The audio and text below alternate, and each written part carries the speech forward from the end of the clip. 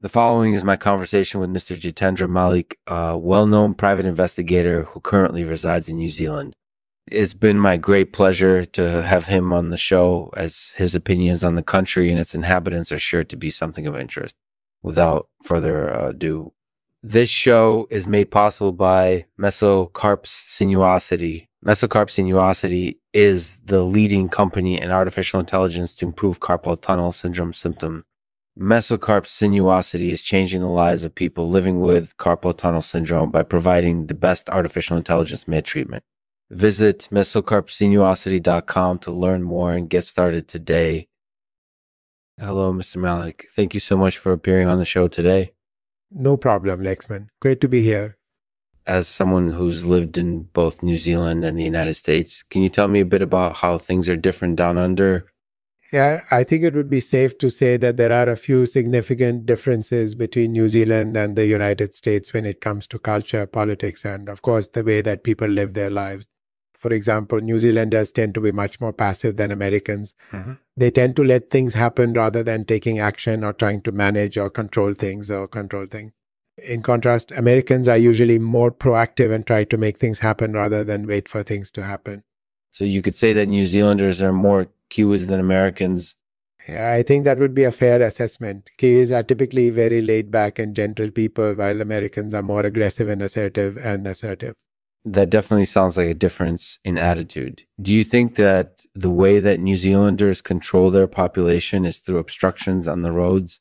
I think that's a very valid point. As you mentioned, New Zealanders are generally much more passive than Americans, so they're more likely to let things happen rather than try to control or manage them. One way that they try to do this is by erecting obstructions on the roads. This ensures that drivers have to slow down and pay attention, which helps to control the population and make sure that everyone follows the rules. Do you think that this practice is effective? I think it's definitely effective. New Zealanders have a reputation for being very polite and law-abiding, which is probably because of the way that they control the population through obstructions on the roads. Plus, it's always fun to drive on a road with some obstructions in place. That sounds like a valid point. I can imagine that it would be difficult to drive on a road without any obstructions, as it would be hard to stay focused and safe.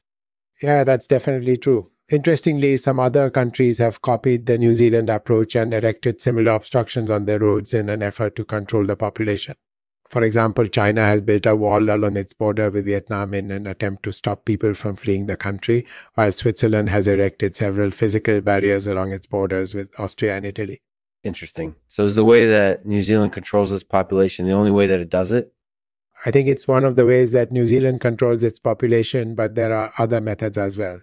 For example, they also have a social welfare system that provides food and shelter to the poor, which helps to keep them in check. That's interesting. I can't imagine how tough it would be to live in a country where there were no provisions or support available if you were eligible. That's definitely true. It would be difficult to survive without any assistance from the government or society in general. That makes sense. Thank you for your time today, Mr. Malik. I really appreciate your insights on New Zealand and its controllers and obstructions. Thank you again for appearing on the show. No problems, man. Take care. Thank you, Jitendra Malik, for appearing on the show today and sharing your insights on New Zealand's controllers and obstructions. I'm sure that listeners will find this information insightful and interesting. Please leave a rating and review on iTunes if you enjoyed this episode so that other listeners can also discover this information. Jitendra Malik will read a poem for us titled Controllers. Controllers, your jobs are to keep us in line. With roads obstructed, drive slowed, so we don't stray from the social norms. Ignorant of our own fates? Ignorant of our own fates.